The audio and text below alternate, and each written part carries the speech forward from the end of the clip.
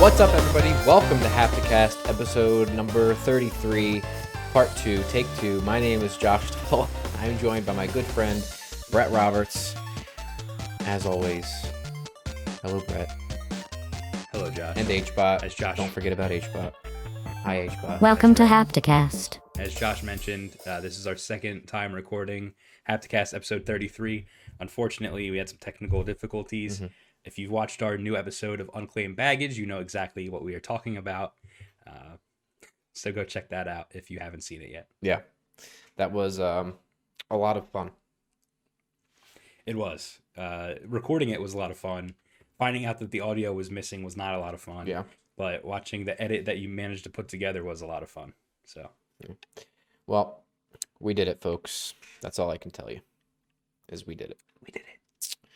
All right, so quick rundown of what's going on today. We're going to be talking about BlizzCon line, and a little Overwatch news and a little Twitch is bad type of news going on there.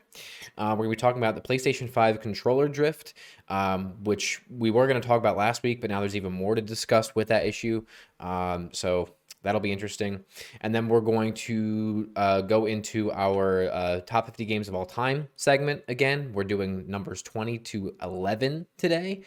So it's a big day. We're coming down to the wire. We're also going to give you all an update as far as where other games stand currently in the rankings. And then we have a really awesome little indie game today for Indie Intel, a game called Pine that is going to make you cry. Okay? Sad. Sad indeed. So that's what we're going over this week. Brett. All right. So media consumption update. That sounds so right. official for what it is. It's very official. Yeah. I have been consuming some media. Yeah. And a lot of it is from not this week that just passed, but the week previous. Again, we filmed the whole podcast. We didn't get to put it out. So I'm going to just run through a couple things. Josh already knows some of them because of last week. So let's get right to it. My birthday was a couple weeks ago. I got a lot of Junji Ito manga books that I didn't have in my collection. I almost have every single one of his works that were released in North America. So that's really cool. And I wanted to expand my palette a little bit outside of Junji Ito and, find other horror artists and writers in that genre. So I got a couple of books here, Josh, I'm going to share with you. You know about them already, but I'm going to show you a little bit of the inside. I Am a Hero. I have the first compilation of volumes here. This is like a zombie survival manga. It's like The Walking Dead if it was good, I think we said. Like season 1 of The Walking Dead or something. I believe that this has a film or a show as well now. And I said last week, and I'm not sure if I was correct in that, but I think this is the guy who did Parasite the Maxim, but I could be wrong. That's great. But here's some of the art on the inside here. You can wait, the light is very bright. You can see a zombie lady bursting through a door there in color, folks. So I'm really excited to jump into this one. Very nice. But I bought it, so that's ready to go. Yeah. And then I have this one. Both of these were on a list of like top 10 horror manga you need to read that's not Junji Ito. This one's called Ibitsu. And it's about a little girl who is a ghost. And she comes up to you and she asks if you want a little sister. And if you say yeah, she kills you. Huh. That's great. Yes. I haven't read it yet, but apparently it's very scary. I believe it. So I'm looking forward to reading both of those. I did just start reading a manga called PTSD. Radio... I forget what it's called. But it's good. Oh, PTSD Radio. And it's very... incoherent in the story, but the artwork is really crazy. And like I told you about it and I sent you a couple images and we've kind of been using the images as memes in our group chat. That's what it's from. Gotcha. So yeah, there's some really not good imagery in that series and I'm really excited to keep reading that. Another thing that I just got, Josh, and I already shared this with you as well, but I'll share with the viewers here. I got Persona 5 Strikers, P5S. I still haven't finished Persona 5, so I'm going to hold off on playing this, but the reason I got it on release was because of Best Buy's Steelbook pre-order incentive, and all of my Persona games I have a Steelbook for. Yeah. At least the Persona 5 ones. So I had to get it. Yeah. I had to pre-order it. And it's actually getting reviewed really well. Yeah. And I heard it's really fun. Yeah. So Oh. I'm excited to jump into that one. And I'm sure there's a lot of other games I've been playing and things that I'm forgetting. I just picked up Super Mario 3D World. Fuck. Started playing Bowser's Fury. Yeah. It's really cool. Yeah. What else? WandaVision. Been watching WandaVision.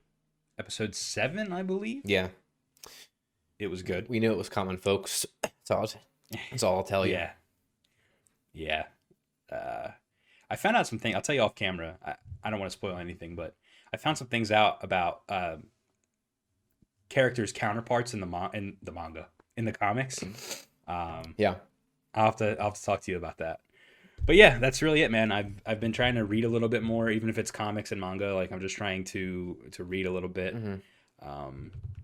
So yeah, that's what I've been up to. Okay. As far as me goes, if you watched our top 50 video from last week, I mentioned that I platinumed Control, which I did. But since then, I've also beaten both DLCs for it. So the Foundation DLC and the Altered World Events DLC. I have 100%ed the Altered World Events DLC.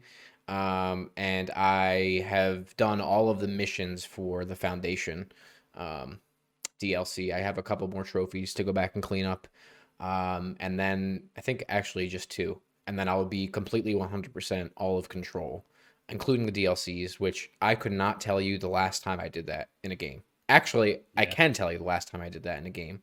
And that was Alan Wake, way back in the day, which is another Remedy title, Alan Wake and then American Nightmare. So if that tells you anything about how much I enjoy Remedy games, that's it, because that was my week. So nice. I watched Dr. Stone, too. Oh, yeah. Dr. Stone. That was one of the titles we mentioned last week that was mixed. Dr. Stone episodes 1 and 2 are available in English now, and I did watch both of those. Yeah. So. And then besides that, that's pretty much it. Okay. Yeah. Now, before we jump into our main topics, Josh, I do want to mention not enough news to warrant a topic, but something I did want to talk to you about briefly. Yeah. Is this Konami stuff that's happening? What do you think about Konami outsourcing all of their big IPs and kind of giving them to other studios to handle? I think it's great. How do you feel? I think it's great because I don't think Konami can make games anymore, and I think they suck. Dude, that's it. I'm with you. And then they're. Go ahead. I'm sorry. Glad they realized that it's like, man, we're bad. We can't do this, so let's outsource it to other people. So. Exactly. I mean, there's rumors that they're outsourcing Metal Gear, Castlevania, and Silent Hill, and those are like 3 big franchises that we haven't seen much of in recent years. Silent Hills was canceled. It had Kojima attached to it. Apparently, there's 2 rumors I've heard. Number 1 is that they tried getting the Until Dawn developers to make Silent Hill, which would have been different and kind of weird if it played like the Dark Pictures anthology and Until Dawn, but it was a Silent Hill game. Like I feel like that'd be kind of weird. But also Bloober, the guys that are making that game. What is it? The Medium. I think Medium, and they did Layers of Fear, and yeah. Apparently they are teasing even now that they're working on Silent Hill. Yeah. If that's the case, that would be pretty slick. I agree, man. I haven't played any of Bloober's games, but their new one that's coming out looks pretty serious. Yeah. So the Medium has gotten reviewed well, and it's a very interesting game. And they've done they did Blair Witch, too. So they are a talented studio for sure, especially in the indie horror genre realm. So, gotcha. Yeah.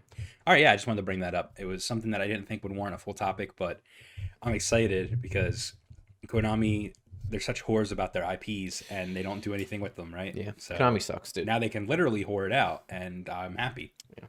Konami is a big steaming pile of doo-doo. So that's right. All right, let's hop into our first topic for today, Brett. All right. So BlizzCon line happened. Awful name. Terrible name. We've talked about it so much. It's garbage. Happened a few days ago at the time we were recording this. Um, and in there, they showed off, Diablo 2, the remastered thing. They showed off Overwatch, but also, they were obviously this is a big gaming event, so it was streaming on Twitch, right? Both from Twitch's own gaming channel, so Twitch's gaming channel, their first Twitch's gaming channel, okay? And then there was a bunch of obviously co-streams and other creators streaming it. And reacting to it and things like that. So BlizzCon had the awesome idea to have a Metallica concert in the middle of the event, which is cool. And they always have really good musical guests. Yeah, and we like Metallica. Love them. So that was really cool. But because of the DMCA and Twitch's copyright rules, people were scared that they were going to get strikes when Metallica started playing. So, there was partners and co-streams that like muted the sound when Metallica started playing. And Twitch's own gaming channel, again, that was streaming the event, that was one of the highest, the most concurrent viewers for it, had to mute Metallica playing, and instead they dubbed in this really just terrible garbage, like fake Zelda music that is just so funny. You have to see it for yourself. So I've watched the video. Brett, have you actually seen this footage at all or no? I've seen like a 30, not even 30-second clip, like a really short clip. All right, so that's the one I wanted to show you. But it sounds almost like what I heard. It sounded like Christmas music almost. It was weird. Yeah. So what we're gonna do is, since Brett already saw it, I'm just gonna play a little bit of it right now, the transition for you all, to see how abysmal it is. So, take a look at this real quick.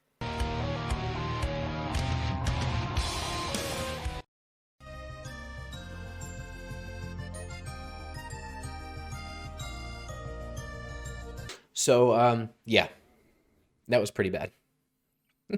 Yeah, and it's really funny actually because copyright law and Metallica go far back too. Mm-hmm. If you remember back in the day, there was a program for sharing music called Napster. Yes. And Metallica sued Napster because their music was being illegally distributed through Napster.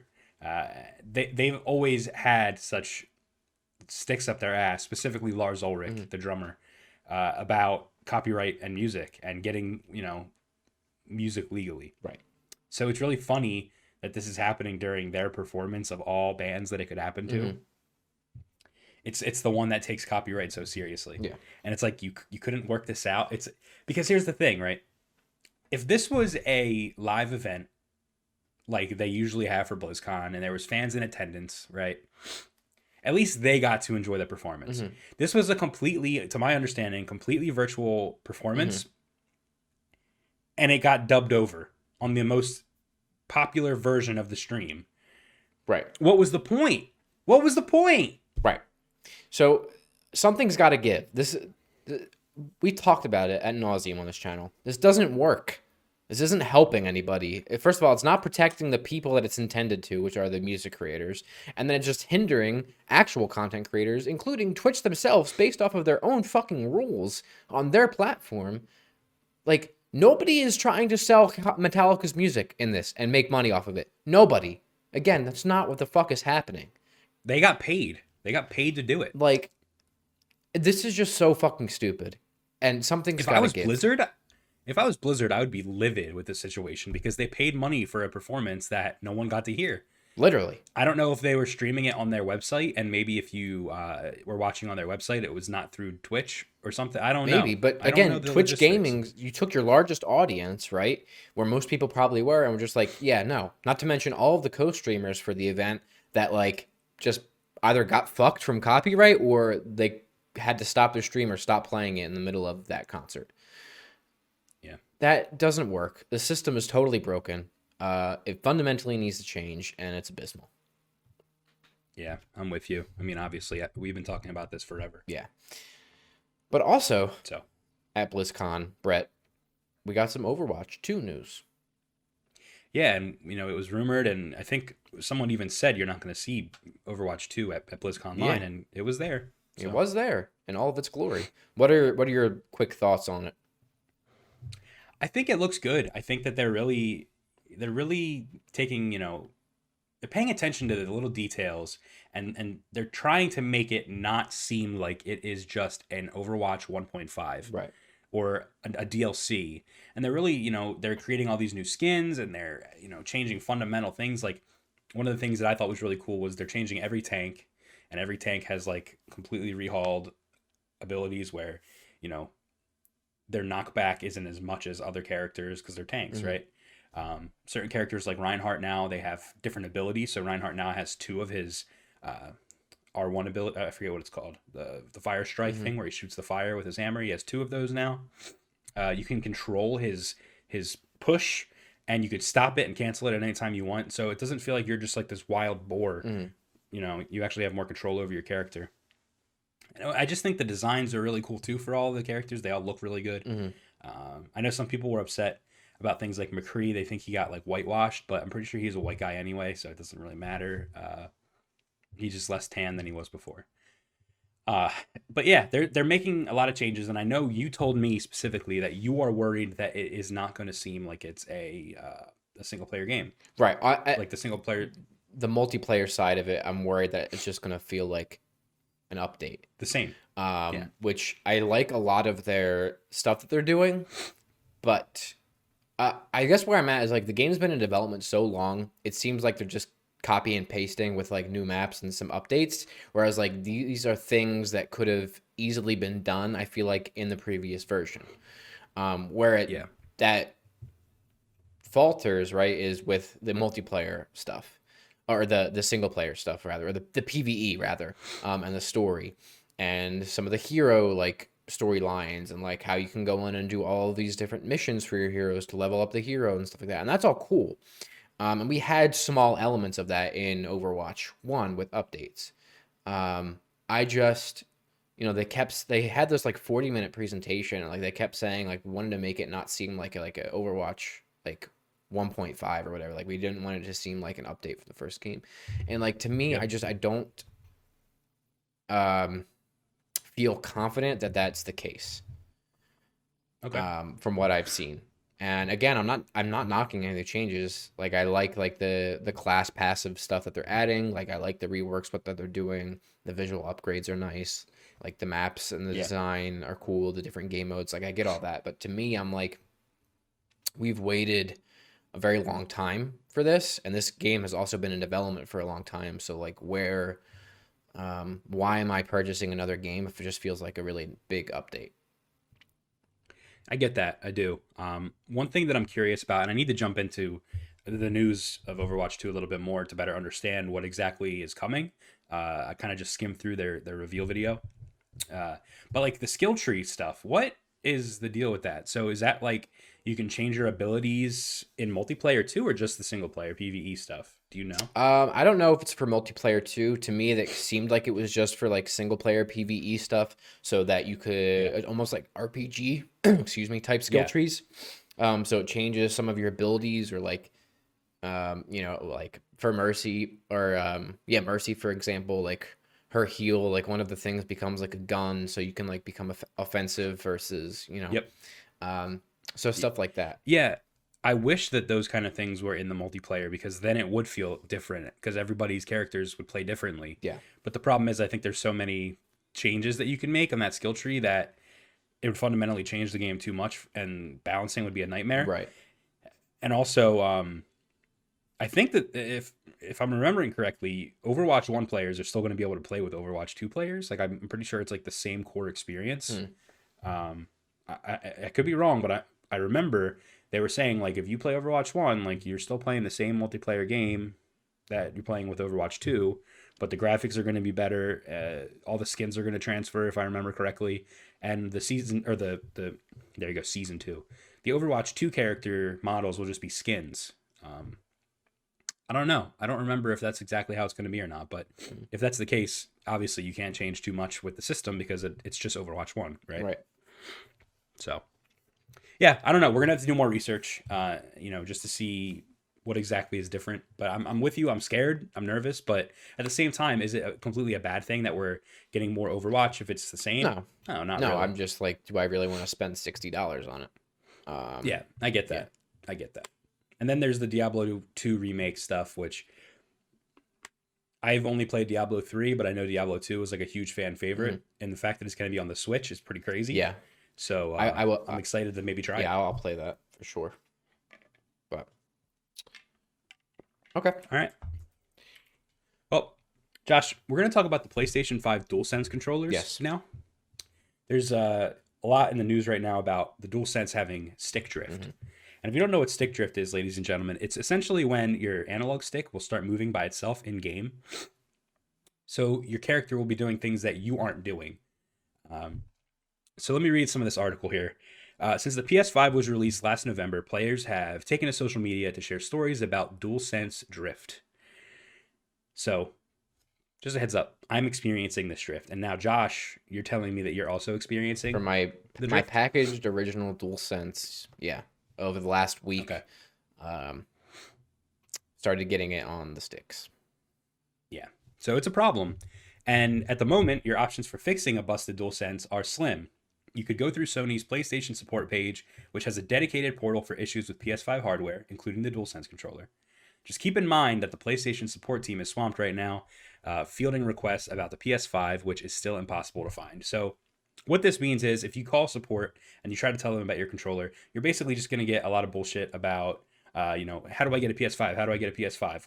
The article I read, the guy said that he was listening to a pre-recorded message that was so long, multiple times he had to listen to it. And all it was saying was, if you're looking for a PS5, please know we are trying to get, we're trying to get as many PS5s out as possible, blah, blah, blah, blah, blah, blah, blah. So it seems near impossible to even get into contact with someone about this issue. I see here in our notes, PS support is still abysmal. Yes, they are. So the DualSense Drift is covered under your warranty, but you will, however, have to pay for shipping your controller to Sony to a repair center. A cost that varies based on the number of factors, including the location and total weight of your package, but Sony apparently covers the return shipping.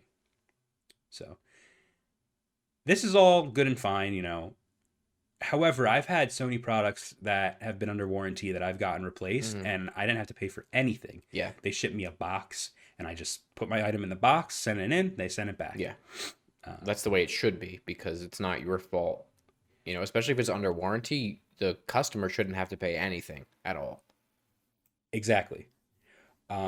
So, this is causing some concern. People are getting upset, and a U.S. law firm is investigating a potential class action lawsuit over the PlayStation 5 DualSense Drift.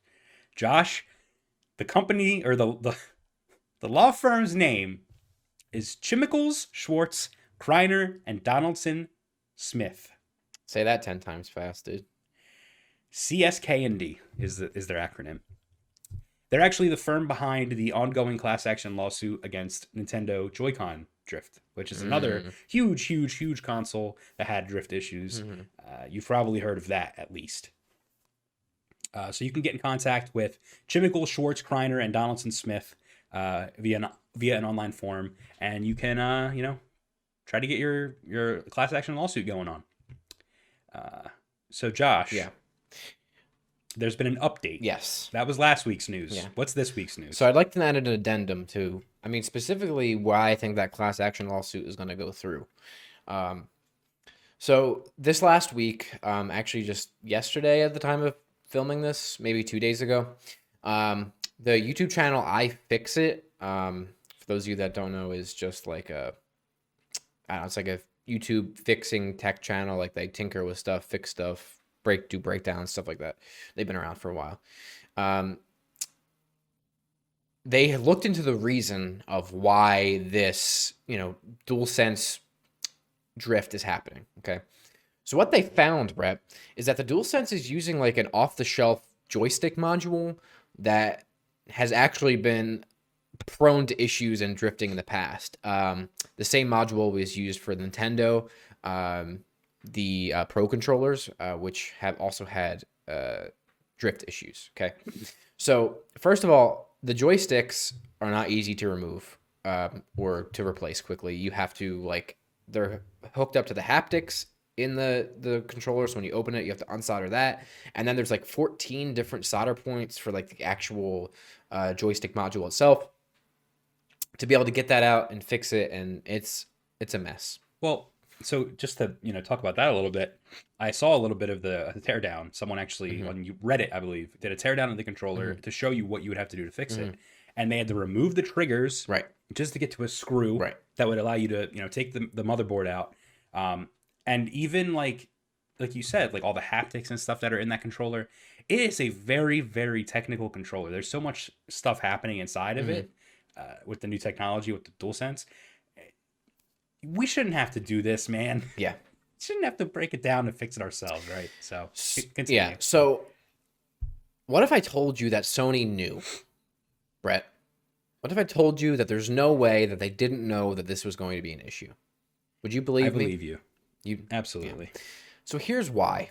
The company that Sony got these through, right, is called Alps, okay? And specifically the patent, right, on this or whatever is called Thumb Pointer, okay, which is their joystick controller, the module that they bought, right? And it's supposedly used as for game purposes, okay, as the company lists themselves.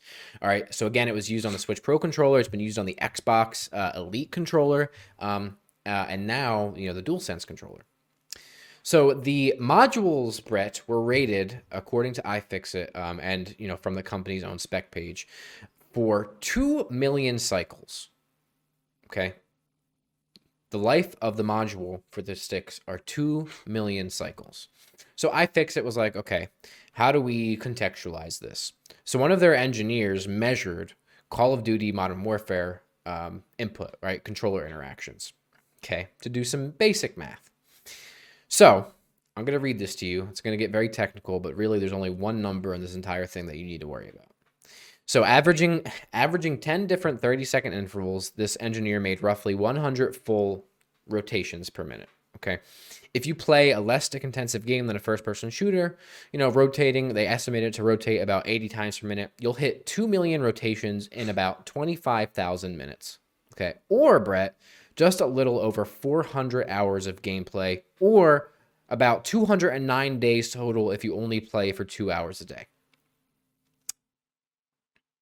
That's really Okay. bad. But if you're doing more intensive gaming, like in a first-person shooter or, a battle royale, for example, you could drop that down to about 139 days if you're only doing 2 hours per day.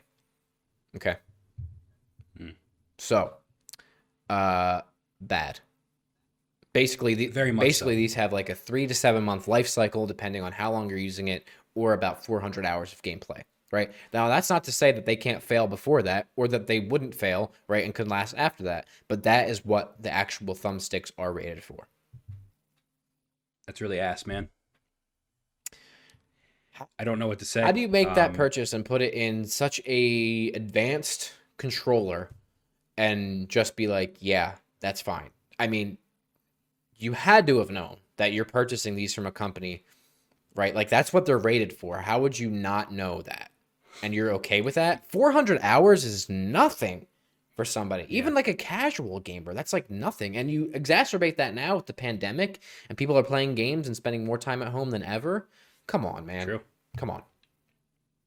Hey, you know what? This is really interesting actually because the PS4 launched with thumbstick issues as well. If you remember, the rubber was like wearing, peeling off.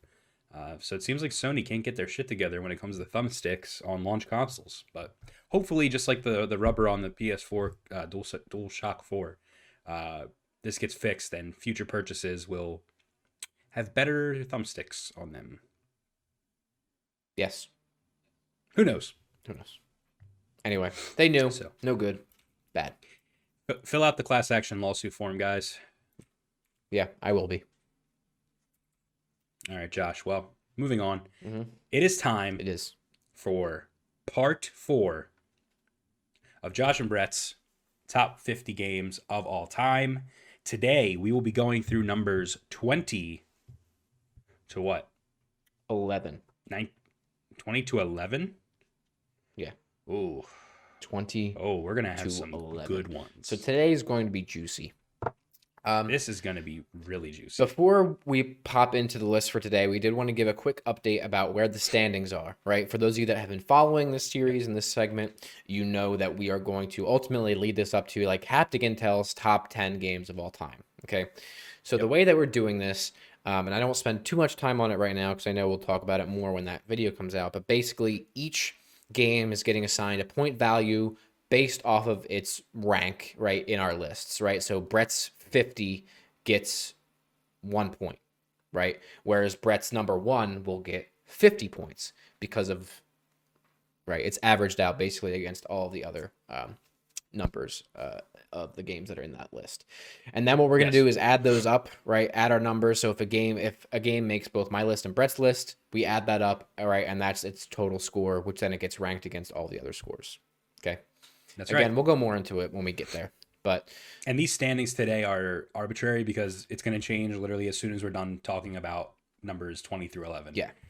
So as it stands, Brett, the number 1, well, actually, I guess I'll start from 10 down. At 10, we got Sonic Mania right now.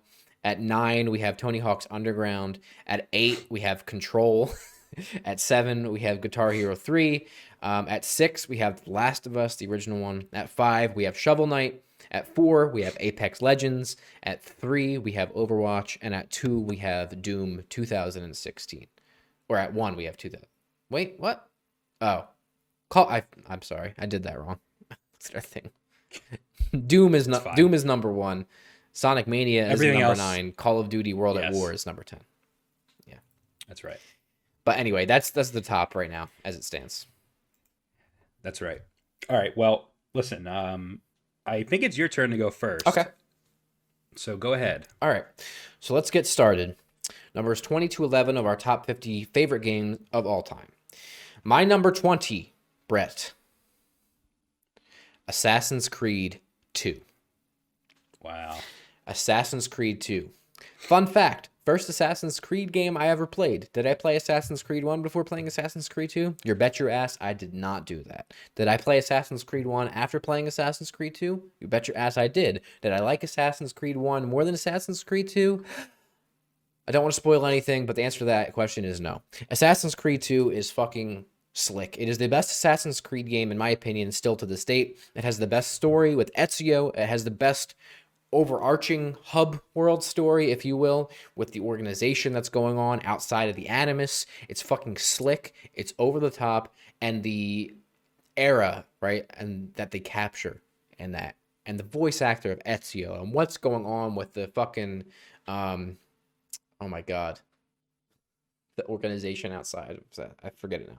Anyway, what's going on in the real world versus the Animus is slick. How they intertwine are slick. And the end of this game is one of the most fucking biggest mind fucks you will ever see in your entire life. Okay, inside of the Animus. It's slick. I 100%ed this game. Okay, 100%ed this game. The only thing that I didn't do in this game as far as achievements go, Brett, because I played this on 360, do you know what it was? Was collecting all the fucking feathers. I didn't collect all the fucking feathers because you know why? I've heard about that. It's fucking ridiculous. There's too many. Fuck the feathers, dude. That's the only thing I never did in this game. But everything else, I played the shit out of it. I got it on Christmas one year for my mother, and I played the fuck out of it. And I love it. And it's slick. And there still has not been an Assassin's Creed game that's as good as it to this date. I think the most recent entry is probably the closest it gets. But you know what? It gets nowhere close. Okay? Assassin's Creed 2, slick. My number 20. Wow. Assassin's Creed fanboys are going to come at you for not saying Black Flag was good, buddy. I never played Black Flag. Oh. So you're just lying to the people when you say there hasn't been... After Assassin's Creed 3, there hasn't been anything good. That's when they really cashed in on the franchise, and that's when I got out. So, okay. Number 20 for me, keep it real short and sweet. It was your number 21, and it's The Last of Us, specifically Last of Us Remastered. Mm-hmm. I don't know if that matters, but... we'll call it The Last of Us. It's the same thing. Yeah, I don't want to dwell too long. I just want to say again, the beginning of this game immediately gets you, hooks you right from the beginning. Mm-hmm. Cried like a baby, and like I said before, if a game makes me cry, it's good. Yeah. So, Last of Us Remastered, Last of Us 1 is my number 20. Very good. My number 19, Brett. I think you knew it was coming. We haven't had a lot of Nintendo games on our list thus far. But that's because, well, we're getting there now, folks, because Nintendo makes good games. My number 19 is Super Mario Odyssey. Josh, before you continue, my number 19 is Super Mario Odyssey. Well, folks, there you have it. So I think we could just talk together Yeah. at this Yeah, point. we'll talk together Go and then ahead. we'll loop back. I Go mean, ahead. what is there to say about Super Mario Odyssey? I'm not a fan of platformers. I'm really bad at it. Like I think there's like a serious dysfunction with my brain as far as spatial awareness inside of a virtual space goes. Because I'm really bad at platformers. I'm not precise with them. This is the first platformer, like strictly platforming whatever adventure puzzle game, however you want to classify Mario. It's the first one I ever beat, right? It's the first Mario game I've really truly ever like played for more than a few minutes. It is so fucking slick. And let me just, besides the movement, right? How you get around the world, besides the colors, besides the fucking like just how well each area in it is designed, this level of exploration, the sense of discovery and fun. The fucking music, not only is the music slap in this game, it has one of literally the coolest fucking gaming moments you will ever experience. When that song plays, you know what I'm talking about. When it plays, where it does in the game, and how it's presented to you. My fucking cock, rock solid. It's on the moon right now when that happened in the game. That game, slick. Yeah, I agree with everything you said. This is, it's your typical 3D Mario collectathon game. You're trying to collect all the, coins, all the moons, everything. This game is just, it's flawless. It's probably one of the only games on my list that I would say is like a perfect game. Um, it's just so much fun. Like you said, the movement, holy shit, playing as Mario in this game feels so fun. Hmm. And the inclusion of Cappy, like Yeah. I don't know what the hell this game would have been without Cappy, because not only like using him to traverse, but also like taking over the enemies and becoming them. Yeah. It's such a cool mechanic, and like the way you use that to solve certain little puzzles to get, further in the game is just awesome. It's just so good. It's so fun. Everything about it. And like you said, the worlds are so well designed. The outfits that you get like with the coins are so cool and so fun. Um, I found myself wanting to grind and get the coins in every single kingdom so that I could buy the outfit for that kingdom while I played it. Try to look fresh as fuck. And I wish this game got DLC. It never did, and it's a fucking shame because it's so good. Yeah. And when you beat the game and you unlock the post game and you in that kingdom that everyone knows, Hmm. oh my god, it was slick. Yeah. And then the skin or the costume in that area is slick as fuck. So Yeah. yes, Listen, Super Mario Odyssey, forget about it. Okay. great game. All right, Brett, I guess we'll loop back around since that was both of our 19s. My number 18. Yeah, go ahead. Go My ahead. number 18, Brett. A game I know you're fond of. A game I know you love, that I love, that we talk about, that we've spent a lot of time in. And that is Call of Duty 4 Modern Warfare, the original. Yep. Wow. First of all, it is the game that is essentially the start of what modern shooter multiplayer is still to this day. This was really what kicked it off and mainstreamed it. Okay. It took the already awesome kind of formula that was there for Call of Duty for multiplayer and just kicked it up to 1,000. And then there's the campaign, folks. I mean, the characters, the settings, the level design, the slick fucking moments. This is a slick fucking Call of Duty campaign. It is like the pinnacle of blockbuster, like a popcorn movie in a video game, but fucking slick. Okay, and turned up to 1,000. I remember each story beat in this game perfectly, and then it's just I don't even know what else there's to say about it. It's just slick. It is still to this date, in my opinion, the best Call of Duty game, the best Call of Duty campaign. Uh, that's it. Yeah. Yeah, this game rocks. And it's not the last time we're going to talk about it. It's going to be on my top 10. So we'll see you there, Oh my folks. God, damn, this is Yep. becoming insane, folks. That game means a lot to me. So it's very high on my list. Yeah. All right. Number 18, correct? Yep. Josh, my number 18 is a small indie game known as Hotline Miami. Wow.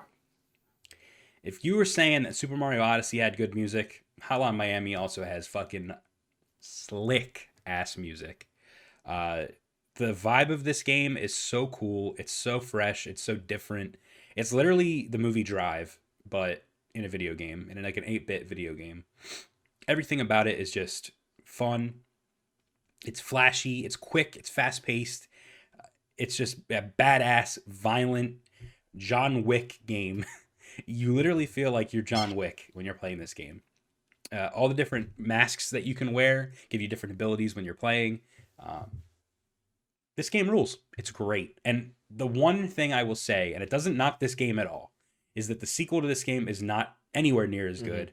And I wish that it was, because a true sequel to Hotline Miami 1 could, if they like improved on everything, this could be in my top 10, in my opinion. If they made a Hotline Miami 2 that was just the same thing as 1, but even better, no brainer. But this game is great, and it's well deserved on my top 20 list. If you haven't played it, pick it up. It's really cheap. You could probably get both games in a bundle for really cheap. Yeah. So go check it out. Very cool. All right, Brett, my number 17, a game that's already been discussed, I believe. Yeah, I think it was already on your list. That is Resident Evil 2 remake. Yeah. Yep. Wow. I don't have much else to say from what Brett said, except that this game is pretty much the pinnacle of survival horror experiences in video games.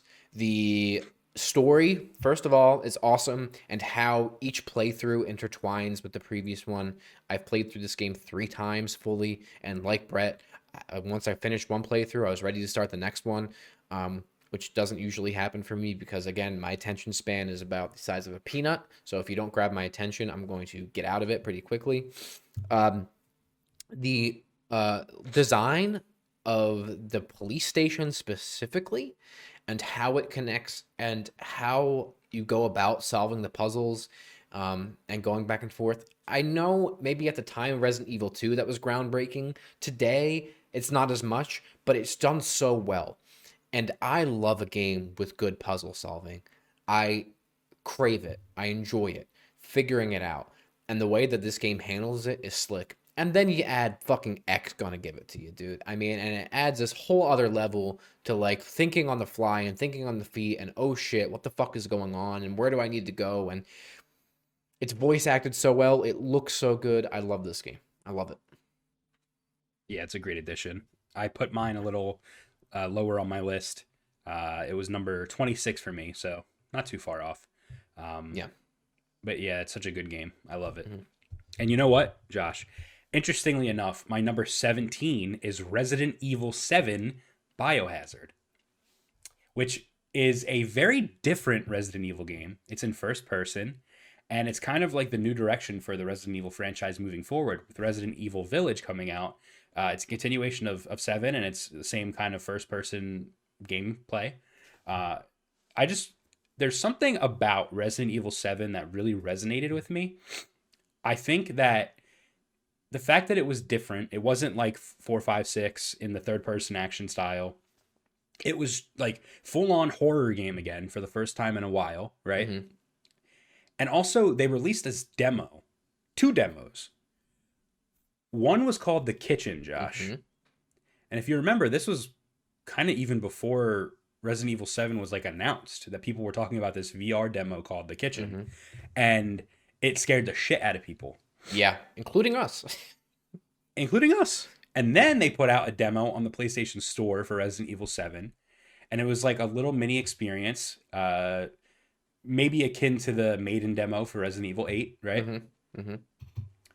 And it scared the fuck out of me. Mm-hmm. And it was like so creepy. We didn't know what the plot was going to be. We didn't know if it was paranormal, because there was rumors that it was like about ghosts and not zombies anymore. But the game was just so fucking scary, dude. And it's in VR. Mm-hmm. There's a VR mode. It's so good. And the story was actually really well done. Mm-hmm. And talk about some like memorable ass moments in horror games. When Jack busts through that wall. Forget it. You know exactly what I'm talking about. Forget it. There's the boss fight in the garage with the car. What the fuck was that? Yes. What the fuck was that, dude? Yeah. And just when you think the game's over, you're on a giant boat. What the hell was that?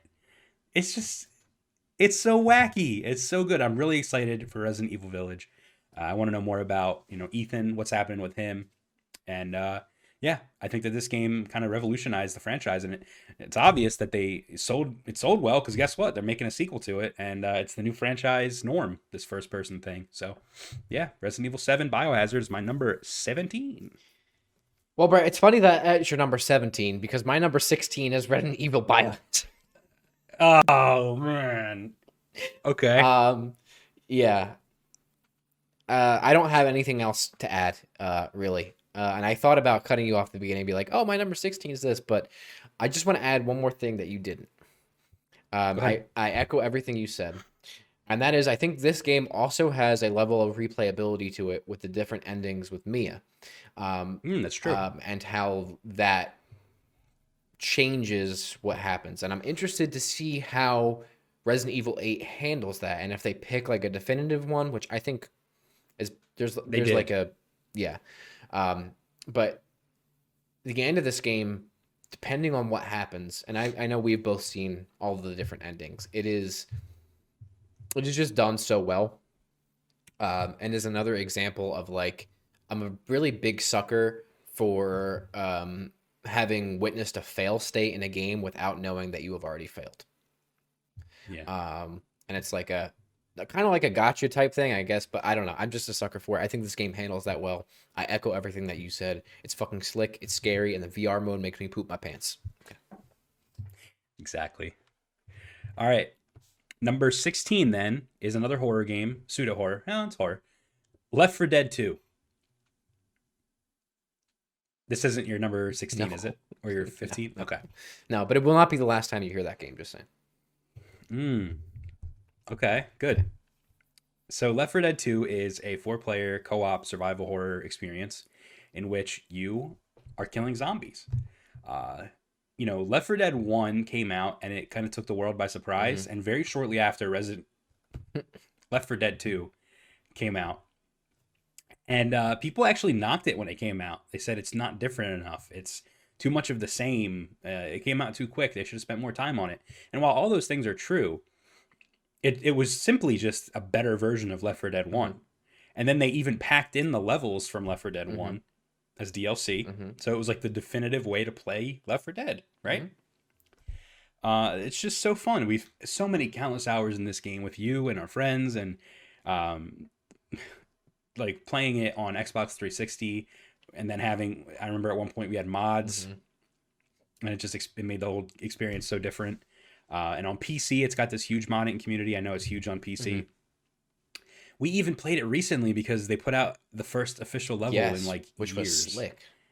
And it was really cool. And it was a really cool experience. I don't know what to say. I think that it's just a really memorable game. I wish that Valve made games because when they make them well. And I think that this is a great example of that. Thankfully, the team that did this game is making Back 4 Blood, which looks just like Left 4 Dead. So we'll see what happens. But it's just so fun. This game is great. And it kind of like invented not a genre, but it like pioneered this genre. It kind of took like what Call of Duty Zombies was doing, did its own version of it with this like horde mode thing, but added like a campaign element to it. It's great. And the multiplayer where you can play as the zombies, like the special infected versus the humans, is also really, really good. Usually if it was bad, I would have knocked it. But it's done well. Yes. So. All right. Talk about that again later. All right. My number 15, Brett. This might be the last surprising thing I have on my list that I don't know if you would expect me to list on here. Okay. And that is Death Stranding. Yeah. This is one of the most unique experiences I've ever had playing a video game. And I'm going to take you through all the reasons why I think there's merit to it, and I'm going to take you through one of the deciding factors of why I put it so high on my list. Okay. First of all, if you want to boil it down, sure, you can call it a walking sim with resource management. You could. But it's so much more than that, right? The way, first of all, the design, from a design perspective, the art, the world, the characters, the enemies, the tech. Like it's just such outside of the box, next level thinking that we've really never seen before in media in general. The game also invented its own genre, right? What Kojima calls a strand game now. But I also had so much fun and it was so relaxed playing this game that it almost gave me like, I don't know even know what the correct word for it is, but you know when you have like ASMR, right? That effect, and you're just like, you know what I mean? This game did, Like Bliss. yeah, exactly. This game did that for me. I loved playing it. I really should go back and platinum it because I'm not that far away and I can do it pretty easily. It's brutal, it's weird, it's over the top. It's Kojima in his like most Weirdest. unrelenting form. And I love it. But the real deciding factor for why I put it on my list, Brett, you know the famous saying that life imitates art? This game was prophetic. This game was prophetic right before the coronavirus pandemic. You're right. And I thinking about that, I was like, Kojima is such a genius. Like thinking about this or taking elements of our society that have been kind of exacerbated due to the coronavirus pandemic, and he contextualized it and put it in a game that then, in one form or another, kind of became a reality. So that's why it's on my list, and it's my number 15, and it's so high on my list. Yeah, that's very true. I actually didn't think about it like that. Very prophetic. I love this game too. I had a great time with it. It didn't make my list at all, actually. But listen, we stand Kojima on this podcast for sure. He's a genius, and everything he makes is art. And there's no doubt that Death Stranding is art, and it made me cry as well, just like a lot of other games on this list did. You probably know the moment that I cried. There's some big reveals in this game, some big twists, and I had a lot of fun with it. It wasn't my favorite. It was like when you watch a really good, like highly regarded film, and you're like, that was really good, but it just wasn't for me. Like it didn't check all the boxes of like a movie I would typically like. Yeah. That's kind of like what Death Stranding was, where like I didn't necessarily love it in terms of like story and genre because it wasn't my typical thing, Right. but I still respect it and I still like it because it was genius and it was creative and it was Kojima just going, hey, what if there's fucking babies inside of tube things in your chest that can detect ghosts that are halfway in the living world and halfway, like, what the fuck? Yeah. You know? So, didn't make my list, but honestly, great choice. Yeah. Very good choice. All right, number 15. My number 15. I'm going to get a lot of shit for this. Uh-oh. I'm going to get a lot of shit From for me? this because from you, from everybody. I feel like this is a game that a lot of people are going to say should be higher, but just where the cards, when I lay them all out, it's where it landed, okay? So I don't want any hate. This is a lot of people's number 1. Legend of Zelda Breath of the Wild. Oh. Is my number I'm 15. not gonna hate you for that. I know you. Yeah, you're fine. I think. Yeah. But yeah, it didn't make my top 10. And you haven't mentioned this game yet, right? Not yet. Okay. See, that's what I thought. I thought it was going to be higher on your list. That's why I said that. So listen, I'll let you, since it's going to be higher on your list, I'll let you really like get into this game. Okay. But I just want to say it's beautiful. It's fun. It is. From the moment the game starts and you play as Link and you walk to that cliff and you get that opening cinematic thing, it's just like, wow, this is beautiful. I can't wait for the sequel. I can't wait to see what they do in terms of the puzzle solving and all of those things.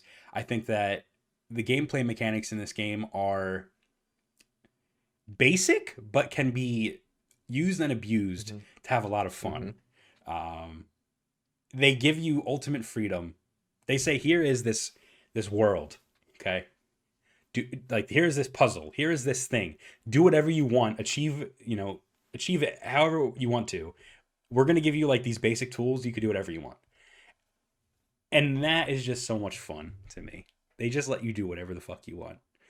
You can approach a puzzle in so many different ways, whether it's legit or glitching, even because there's ways you can make your fucking character ragdoll and fly all around the map.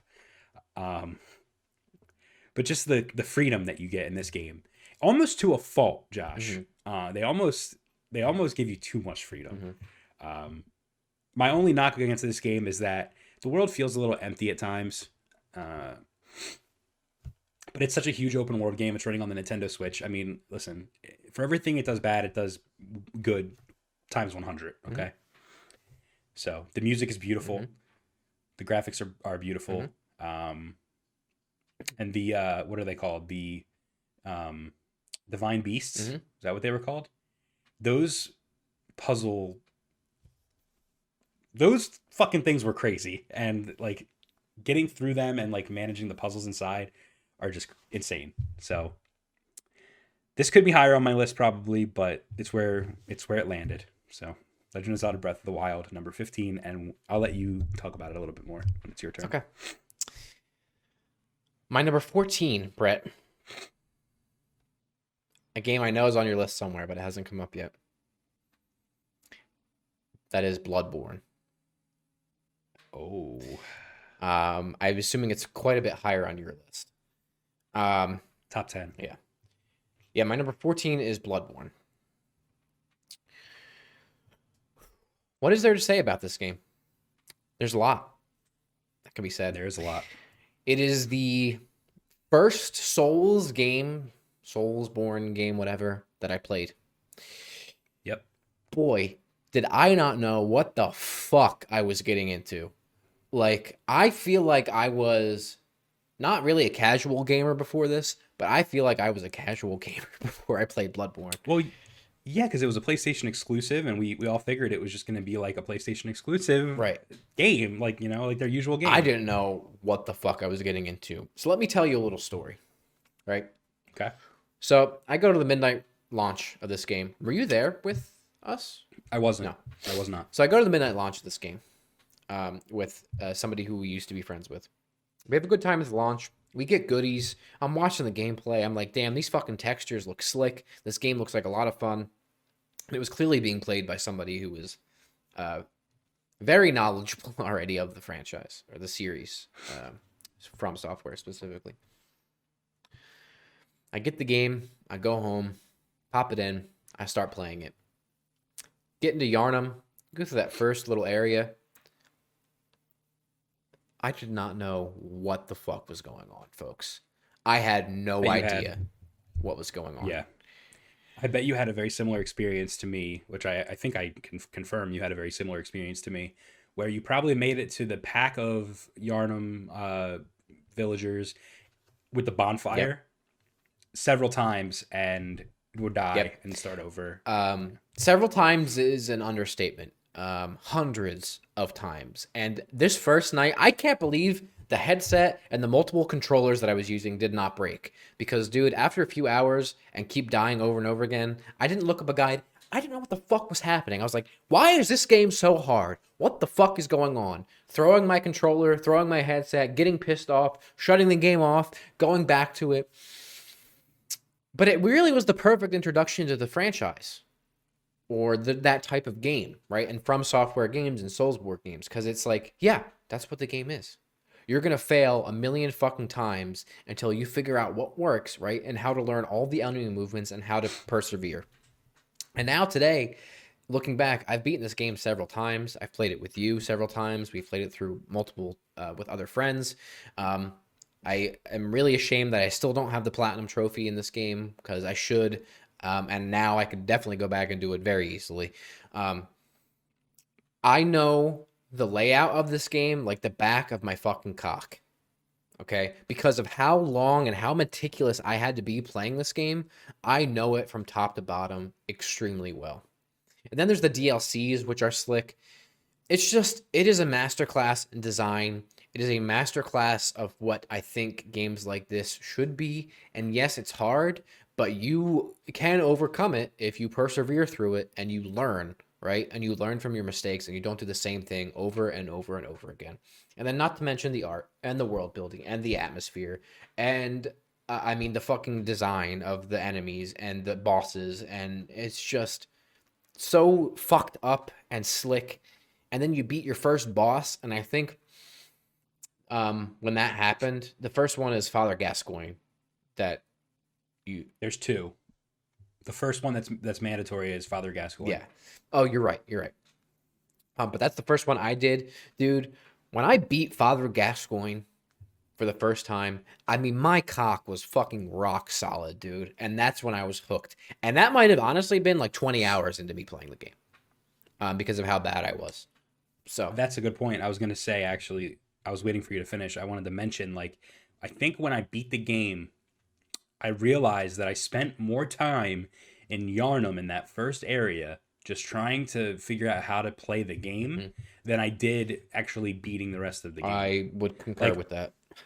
like once it clicked, I got through the rest of the game faster than it took me for it to click. And that might be a turnoff for some people. Like, it took you 20 hours to like get the game to click for you. It's like, yeah, but I don't think the game is hard. I think the game is different, and you just have to learn how to play it. It's like learning how to ride a bike without training wheels, right? Right. I agree with everything you said. There's one specific moment in the game, one specific area that, like, to me is very special and like makes Bloodborne different than the rest. And there's also moments in Bloodborne that make it different and stand out. I have several. I'll give you one right now. There is a part in Bloodborne where there's a guy you're talking to on the other side of the door, and the door's locked. And you're like, "Hey man, let me in." And he's like, "Nah, you can't come in here. You're abysmal." You finally get the key, and you go, and you find out that the guy you've been talking to this whole time is dead already. And he's just a skeleton sitting in a chair. And when you talk to him, it says "already dead" or something like that. And like, that was a moment for me where I was just like, wow, what is this game? Like, this is just insane. Yeah. That's like a moment that sticks out to me. Yeah, but it has a lot like that where it's just like, what the fuck, man? Like the world is not good. Yeah. I don't want to spoil everything I'm going to say, but another one is like when you consume the what is it called? Insight, and you get more insight, the world literally changes. Once you kill a certain boss, the world literally changes. Big mistake. You start to see things that weren't there before. And it's just such a cool thing. Yeah. To have it has the most satiant themes of any of the Souls games. I think even more so than, honestly, Dark Souls 3 too. It is very, like, I think there's a lot of commentary on like, honestly, like class structure, and like having like a political message, honestly, of like, you know, wealthy versus poor, and how plagues and things like that impact the poor versus the wealthy. But I also think it's one of the more spiritually, like, just transcendent types of stories in all of the games, where it's like you keep fighting these things that you don't know about, and you yourself are becoming insane because of the impact from the world and how you are interacting with it. And it physically changes essentially the more violent you become. And then the multiple endings are just each within their own right, like a perfect summation of the game. There's two things I want to point out here. So number one is it's very much inspired by Lovecraft, right? But more so than you can even imagine, because the whole point of Lovecraft stories is like there's creatures that are so crazy looking that you can't even imagine, right? And once you see them, you go mad. That quite literally happens in Bloodborne, where you see creatures that are so you as you play the game, the bosses get increasingly disturbing, and your insight goes up and up. It's almost like it's your madness, and the world just starts to shift, and you start to see things that weren't there before. I love your point about the class warfare and the plague and stuff like that, because that's another thing that Bloodborne does so well, is that it has all of this narrative that you don't have to even like pay attention to if you don't want to. But the class warfare thing is there. And there's also like this spiritual storyline where it's like science versus religion. Because you have, I don't even remember their names. The dude with the holy blade, Ludwig or whatever. Ludwig, like he's like the religious thing, and then there's like the science where it's like you have to open your eyes and like you have to look within and all that. And like humans are going to stay the same unless we evolve even further. You know what I mean? So there's so many things about this game that are just like rock solid Pinor. Mhm. And I'll talk more about that when it pops up on my list in the top 10. All right. All right, number 14, franchise that's been on my list already, but this is, Josh, what I would call the ultimate installment in this franchise, and that is Super Smash Bros. Ultimate. Wow. This game takes everything about the Smash franchise and just, quite literally takes everything from the Smash franchise and puts it together. Literally every character from a Smash game returns in Smash Ultimate. It is the ultimate love letter to video games. It has characters from, as far back as Pac-Man and Duck Hunt, Mario, like Donkey Kong. It is just, it's just great, man. There's such a community behind Smash now, and I'm so happy. As a kid, I grew up playing Melee, and Melee was on my list. I grew up playing Melee with my friend, a former friend of both of ours, actually, and it took up so much of my life. When I got my GameCube, Melee was the first game I got. And I don't want to spend too much time sucking off Melee, but Smash has been like a huge part of my life ever since then. And I think just Ultimate is the ultimate love letter to Smash fans and gaming fans alike. They're still putting out characters, they're still putting out content. Sakurai, literally had health issues while making the Smash franchise because it's so demanding, and he pumps them out, and he's just so hardworking. And like, his wife does the menu design for, like, the UI design for Smash. It's just like such a love letter. He's literally like writing us a love letter when he's designing this game. The music, the remixes, the stages, the inclusion of like the Omega stages and the Final Destination stages is like something that was like a huge, game breaker for everybody. Like, it just changed everything. I don't know what else to say. It's truly the ultimate version of Smash, and it's one of the best games of all time. Yeah. Even if you still prefer Melee, you have to understand that like Ultimate is just like, it is Smash. Yeah. All right. So Very cool. My number 13, Brett. Maybe this one will actually surprise you too. That is Uncharted 4, A Thief's End. yeah, that does surprise me. How far we have come, folks. Story time again. I hated Uncharted. I was not a fan of the Uncharted franchise. I was in a stage in my life where I was like, everything needs to be like super deep and like unlike anything I've seen before. And I stubbed my nose at it for a while because I didn't love the storytelling. I thought the gameplay was like too similar to so many things I've seen. And I played them a little bit, but I was just, I don't know, it just didn't do anything for me. And then Uncharted 4 was announced, and I was like, at a time in my life where I was like, all right, they're coming out with like the remastered collection or whatever it was. I was like, let me go back and see what's going on. I played Uncharted 1 and it was fine, and I played Uncharted 2 and it was pretty good, and then played Uncharted 3 and I was like, this is fine, but I found myself like falling in love with all of the characters. And like Sully and, Nathan himself, and his wife and all these other side characters and like the relationships that he was having and the places they were going. And I was like, oh shit, dude. Like, I like what's going on here. But I still wouldn't call myself an Uncharted fan. And then I played Uncharted 4, dude.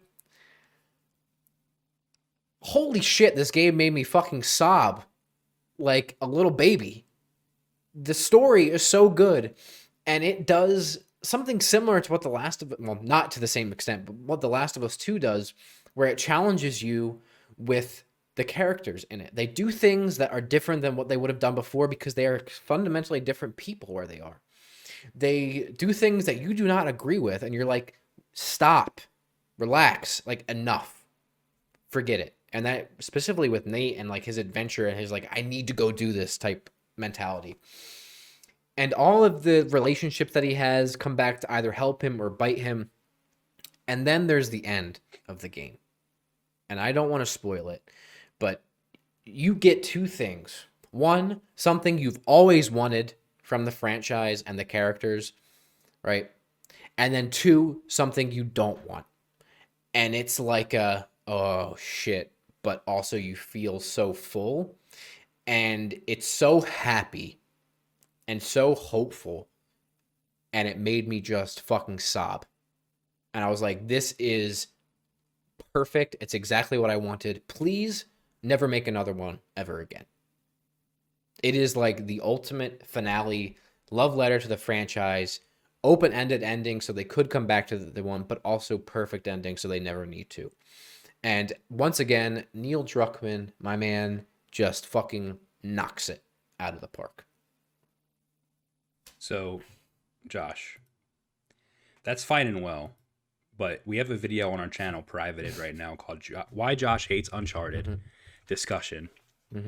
And it's from the former Hapticast episode 7. Yeah. It's literally from March 21st of 2015. Yeah. So would you say that you no longer hate Uncharted? No, I don't. Good. I don't. That's why I said we've come a long way. We've come a very long way. And this game is really good. And the narrative is what I will remember. There's criticisms you can make, absolutely, for sure, with the gameplay. But the set pieces, the characters and the storytelling, and it is the perfect example of giving you just enough to make you happy while also challenging you and growing with the characters. Yeah, and I want to defend you real quick too, because that video was from right before, well, maybe not right before, but Uncharted 4 still hadn't come out at this point, and it was delayed. Yeah. So you didn't actually play the game that you are now ranking so high on your list yet. So that's true. I'm defending you there. That's true. I'm defending you. But yeah, so number 13, Uncharted 4, The Thief's End. All right, well, listen, I got bad news for you. Uh-oh. There's a game on this, my next game on this list, number 13. You're going to be very upset with me for where it's at. Oh, no. I thought you said that about Zelda, though. Yeah, but this one more so. I feel like this is going to be your number 2 or 1 or 3. So I apologize. My number 13 is The Last of Us Part 2. I knew it. I knew he was going to get upset. I'm sorry. I'm sorry. I'm actually not that upset. Okay, good.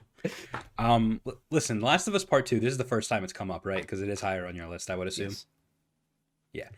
The Last of Us Part 2 is a very different game than The Last of Us Part 1 in many ways.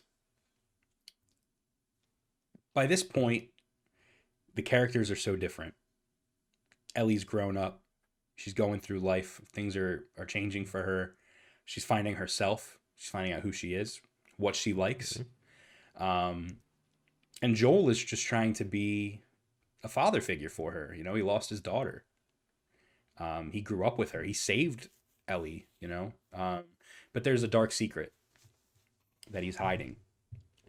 And it creates a strain between the two. And just as fast as they get into this fight and they're not really talking, you know, something gets taken away from one of them. And I don't want to spoil anything. Hopefully you know what I mean by that. And this game makes you fucking despise a new character for her actions. And by the end of it, maybe a little too much on the nose, but they make you care about this character that you just hated. And not only do you care about her, but you understand her point of view and her side of the story. There's so many beautiful moments in this game. Take On Me. You know, the Pearl Jam song. The several instances of the Pearl Jam song. Especially the last one. I saw it coming. And when it happened, it was like the ultimate sense of dread. I just felt awful. I felt so bad. I think you know what I'm talking about with this one as well. We've kind of talked about it a little bit. You know, it's a story of someone that loses it all in the end. And I'm excited to see where the story goes if they decide to make a part 3. And I'm really excited to see how they tackle this if we ever get to this point in the HBO TV show. Mm. I feel like the second season, or this, I feel like part 2 would make a better show than part 1, almost, because of how fucked up it is and just how different it is from the first one. I'll let you, since this is higher on your list, I won't go on anymore. Again, the game doesn't do anything crazy with the gameplay. It's very much, your Naughty Dog game experience that you're used to. But there are some terrifying moments with the zombies, the infected. But there's more so terrifying moments with the humans in this game. Amen, brother. And, I'll leave it at that. Amen. So, Last of Us Part 2, number 13. You just hit the fucking cock on the balls right there, my man. Yeah. All right. My number 12, Brett. A game that you already mentioned today, and that is The Legend of Zelda: Breath of the Wild. Okay, not too far off. Not too far off. Pretty close, actually. Yeah. Story time again. There we go. This is you can string me up by my bootstraps. I don't like. This is the first Zelda game I ever played, and the first Zelda game I ever beat and experienced.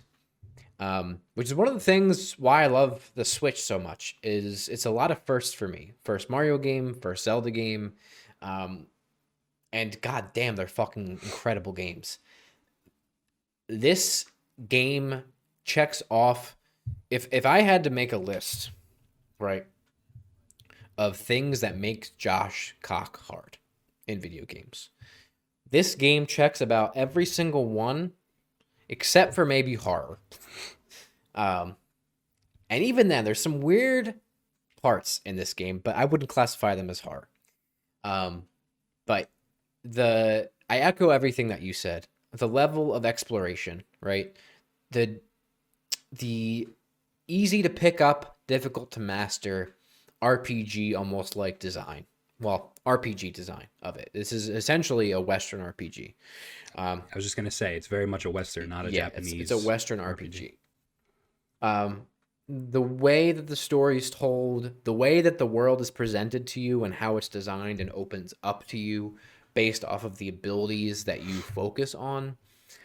The puzzle solving is some of the most incredible in any video game I've ever played. Like you said, you can go about them any way you want to, and the level of discovery even within those is insane. And I feel like every time I played this game, it was like a breath of fresh air, and I was so happy playing it. Was it like a breath of the wild? Don't even do it. I knew you're. No pun intended on that part. But I feel like the large, over the top, important story moments in this game were given just as much attention to the detail and care as the small, more intimate discoveries and experiences and moments in the game. From top to bottom, it is a masterclass in open world game design. It is a beautiful story and has some incredibly fucking slick moments with the beasts, and then of course Ganon. I don't have anything else to say for that other than it is an incredible piece of art and an incredible video game. I agree. All right, number 12 for me. This might be I haven't heard anything from this franchise on your list yet. So either you have it high up, or you forgot about it, or you just don't care for it as much. BioShock. Wow. Is that on your list at all? It is not. None of them.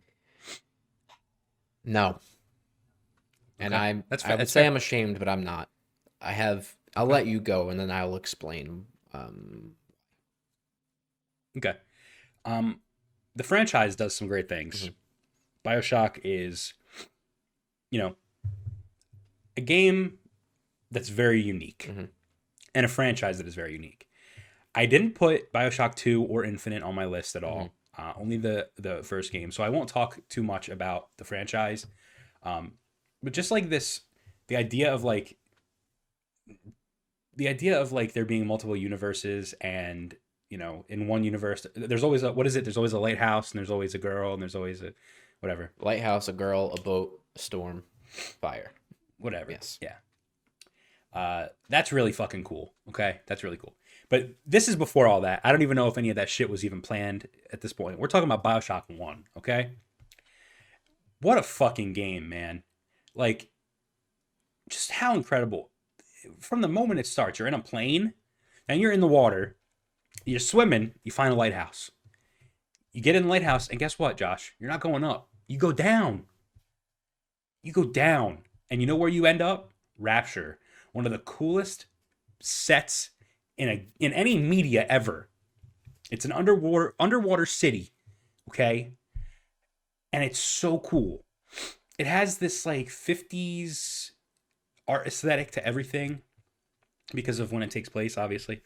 But like there's like a masquerade thing where all of the enemies have like the masquerade ball masks on. It's like Art Nouveau a little bit, kinda. Actually, it's very much Art Nouveau, I would say. Mm-hmm. A lot of teals, a lot of golds, a lot of reds, right? It's such a beautiful world. And it's also dilapidated. It's falling apart. You're seeing this underwater city that was like this huge risk. All these rich people moved down here and it didn't work. The society failed, right? All these people are addicted to drugs and going crazy, and the structural integrity of the city is quite literally falling apart. But then it's also fucking horrifying, Josh, because amongst all of this debris and rubble and, water, it's just wetness everywhere, there's big daddies. These things that fucking will fuck you up. Okay? And then there's the little sisters and the mechanic where you could save them or you could harvest them. And it impacts the story, actually, quite a bit, depending on which direction you choose. The abilities, like the fire, like all the different, I forget what they're called. Do you remember what the abilities were called? Oh, the tonics?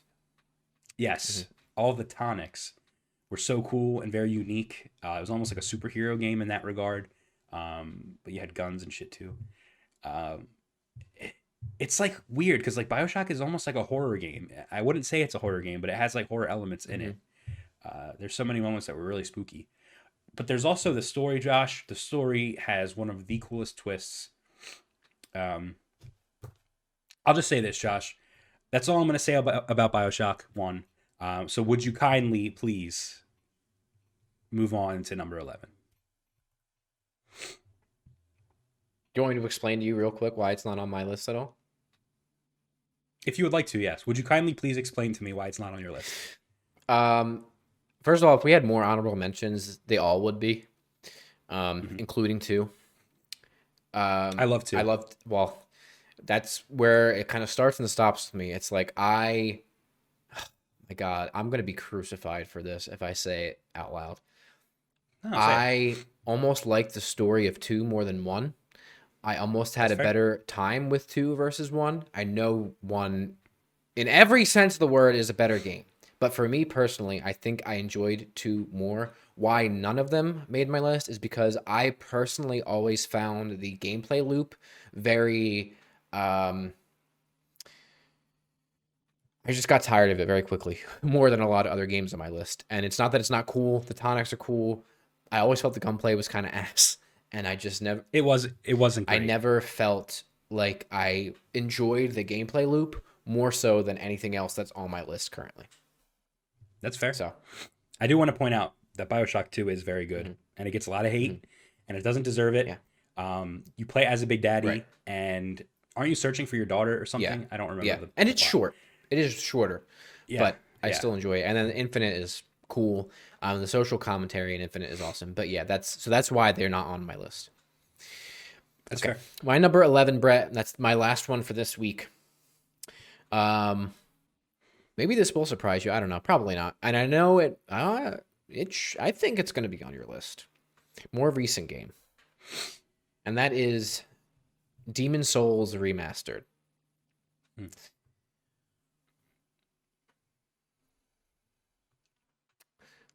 Not on my list. Really? Mm-mm. Wow. This game is awesome. I think here's what it stems from and why it's so high on my list. First of all, Blue Point did an incredible job with it. Okay. The loop, the design, the nature of it is so good. I had a great time playing through it with you. Um, I felt like the game, more so than any other Dark Souls game, was open up to, like, no matter what kind of play style or build you pick, you can be successful. Mm-hmm. It met me where Bloodborne was the first Soulsborne game I ever played, right? Where I was like basically binky in my mouth. I couldn't wipe my own ass. Demon Souls is the other end of that. It's like I can fucking take care of myself in a Souls game now. I'm still not as good as a lot of other people, but I can take care of myself and I can experience the world in the way that I know it should be experienced. The exploration of it, learning enemy paths, all of that. It's beautiful. It's gorgeous. It has some fucking insane moments in it. And just from a design perspective, as far as the layout goes and how things connect and the elements that are introduced in it, I felt like I had to put it higher on my list than Bloodborne. Not the last Souls game that will be on my list, mind you. But I also waited so long to play this and enjoy it and the experience that I think that also plays into it as well. So, Yeah, that's a good pick. The remastered version that Blue Point did is fantastic. Blue Point never fails; they never miss. Um, it's great. It's a good game. I did play Demon Souls, so I was kind of playing it again. mhm, Not completely because I didn't beat it the first time, but I feel like it was a little too easy. I feel like you and I just steamrolled the whole thing. true. A couple bosses were a little hard. We had to do maybe 5, 6, 7 times on the fire Yeah. guy. But I think the best part about Demon Souls Remastered for me was all the stuff that Blue Point did. Mhm. And like all the things that I thought was cool about the game were things that Blue Point did, not so much what From Software did originally with the original one. Mhm. So I don't know. I didn't feel like it was worth being on my list. But in no way is it a bad game, and I don't knock you for adding it because everything you said was true. Yeah. All right, Josh, number 11, Yep. the final one for today. Yep. This game's a pioneer. It took the survival horror genre and put it in a new way that was never done before, and we've never looked back, Josh. Every survival horror game nowadays stems from this. That is Resident Evil 4. We've talked about this almost ad nauseum at this point in several videos. Resident Evil 4 is such a great game. A little too actiony. It was kind of like the start of like the action being injected into the survival horror element of Resident Evil. But it's just such a badass game. There's so many things about this game that are memorable. Specifically the chainsaw guy with the paper bag on his, or the sack on his head. The chainsaw brothers or sisters or whatever. The merchant, the traveling merchant, the what are you buying, stranger? Mhm. There's just so many things about this game that are memorable. The giant monster in the lake. I don't want to spoil. I'm trying to like Yeah. be careful. All of Because, these things, Josh, I have no idea what you're talking about. I know you and I are going to experience this together soon, Mhm. which is why I'm kind of like reserving. But there's so many games that have taken inspiration from this game that if it's not on your if you've played it, which you haven't, and it's not on your top list, you're abysmal. The Evil Within franchise would not exist. Well, I don't want to get ahead of myself here, but one of the games that topped my list was inspired by this game. Even the Resident Evil remakes wouldn't have existed if it wasn't for Resident Evil 4. Yeah. So if you enjoyed those, you have Resident Evil 4 to thank. And yeah, I think, Josh, you're going to get a better understanding of why this game is slick in the coming weeks when we play through it together. And hopefully it ends up on my list, which I'm sure it will. Yeah. All right, that's it. Okay. So, Well, that is the fourth installment of our top 50 games of all time. That was 20 to 11. Next week, folks, our top 10. That's Big, right. big, big, big week. So if you like this segment and this video, please share it, with your friends, spread it around, drop into the comments below. Let us know what your favorite games of all times are, if any of them made our lists. And then, we're ramping up here with our top 10 and then ultimately Haptic Intel's top 10 of all time. So, yeah. That's right. Okay, Brett, our final topic for the week, as it is every week, a segment we like to call Indie Intel around these parts. This week, we're talking about a game called Pine. Pine is a story-driven game about loss and letting go, told from the perspective of a grieving woodworker. A blend of illustration, animation, music, and sound, Pine tells its story wordlessly through interactions that pull you into the woodworker's experience as he struggles to hold on to his past. They describe it as not quite a video game and not quite a graphic novel. Pine blends mediums to pull you into the woodworker's world, and interactive moments let you share the woodworker's struggles, turning Pine's animated scenes into personal experiences. So, game looks beautiful. This game looks beautiful. It looks sad. We'll be seeing it now, or I've already seen some gameplay in this video, or the trailer. There's a couple things about it. First of all, it's a Kickstarter game. Okay. It's currently sitting at a little over $92,000 with over 1,400 backers. Okay. So what that means, right, is that it has a Steam release coming out now.